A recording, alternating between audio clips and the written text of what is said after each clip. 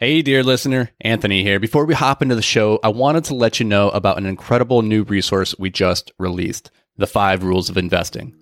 Dan and I are huge advocates of modeling the behaviors of the people who have done what you hope to do. And who better to model when it comes to investing than legendary investors like Warren Buffett, Howard Marks, and Ray Dalio? This free ebook breaks down the simple time-tested strategies of billionaire real estate investors that you can use to take your investing to the next level. So head over to invictusmultifamily.com and grab your ebook today.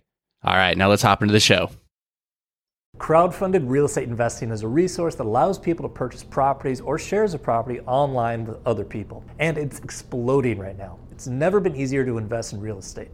But just because something is easy and accessible doesn't make it a good investment. Here's what you need to know before putting your hard-earned money into a crowdfunded real estate investment. One of the most popular real estate crowdfunding platforms is Fundrise. Now, Fundrise allows both accredited and non-accredited investors, but there are many crowdfunding platforms that only allow accredited investors. So if you don't qualify as an accredited investor, your crowdfunding options are going to be a little limited. For those of you that don't know, an accredited investor is an individual who has a net worth of $1 million or more, not including their primary residence, and or they had income of $200,000 for the last 2 years if they're filing their taxes as an individual. If they're married filing jointly, they had an income for the last 2 years of $300,000. Now, when you take a look at Fundrise's website, you're going to see a lot of things that are very appealing at first glance. Their investing strategies are great, and they reference returns of 12%, which is a combination of appreciation and dividends. They take non-accredited investors and only have a minimum investment of $500. Now, this looks incredibly attractive to new investors who are looking to get exposure to real estate. But when you take a look under the hood, you'll find some things that might not be as amazing as they seemed at first glance. First off, liquidity is limited. You're not going to be able to trade in and out of your position in Fundrise like you would with a REIT, real estate investment trust. Fundrise is also going to have substantially higher fees than REITs. They're going to charge you a 1% annual management fee, a 2% origination fee for when they get the deal, and a 2% disposition fee for when that deal is sold. Now, those 12% returns I mentioned before, those are before these fees and taxes. Now, since Fundrise is paying you dividends, technically, as opposed to cash flow, you're going to be getting taxed at the ordinary income rate, as opposed to long-term capital gains rate, which is going to be much lower. And you don't get the depreciation to help offset this. It's also worth noting that on their website right now, their 2022 returns are only 1.5%. Another thing that's a little strange is they offer a referral fee for new investors. So if you refer a buddy, they're going to give you $100 or a few months off of the management fees. Now, that doesn't sound like a big deal, but what that implies to me is that people might be offering up referrals of this program a little bit too early to try to get that incentive, as opposed to waiting for the model to prove itself out.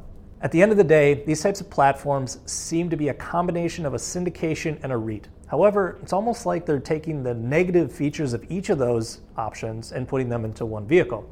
Now, a syndication is going to have comparable fees to Fundrise, but much more attractive return profile, and the tax situation is going to be infinitely better. And a REIT is going to have a very similar tax treatment, but offers greater liquidity.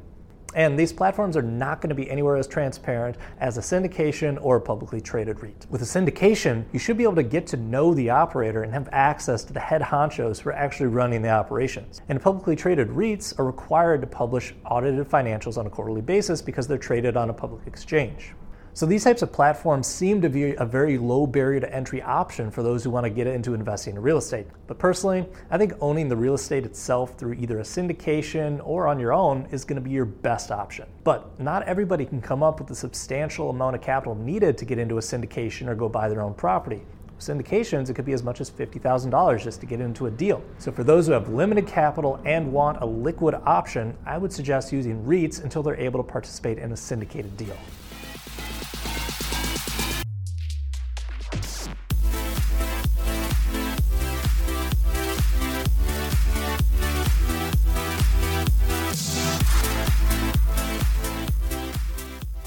Hey, thanks for joining us for another episode of Multifamily Investing Made Simple. If you enjoyed the show, could you do us a massive favor? Head over to iTunes and leave a 5-star rating and review. Your feedback, it means the world to us as it helps us grow and spread the word about multifamily investing.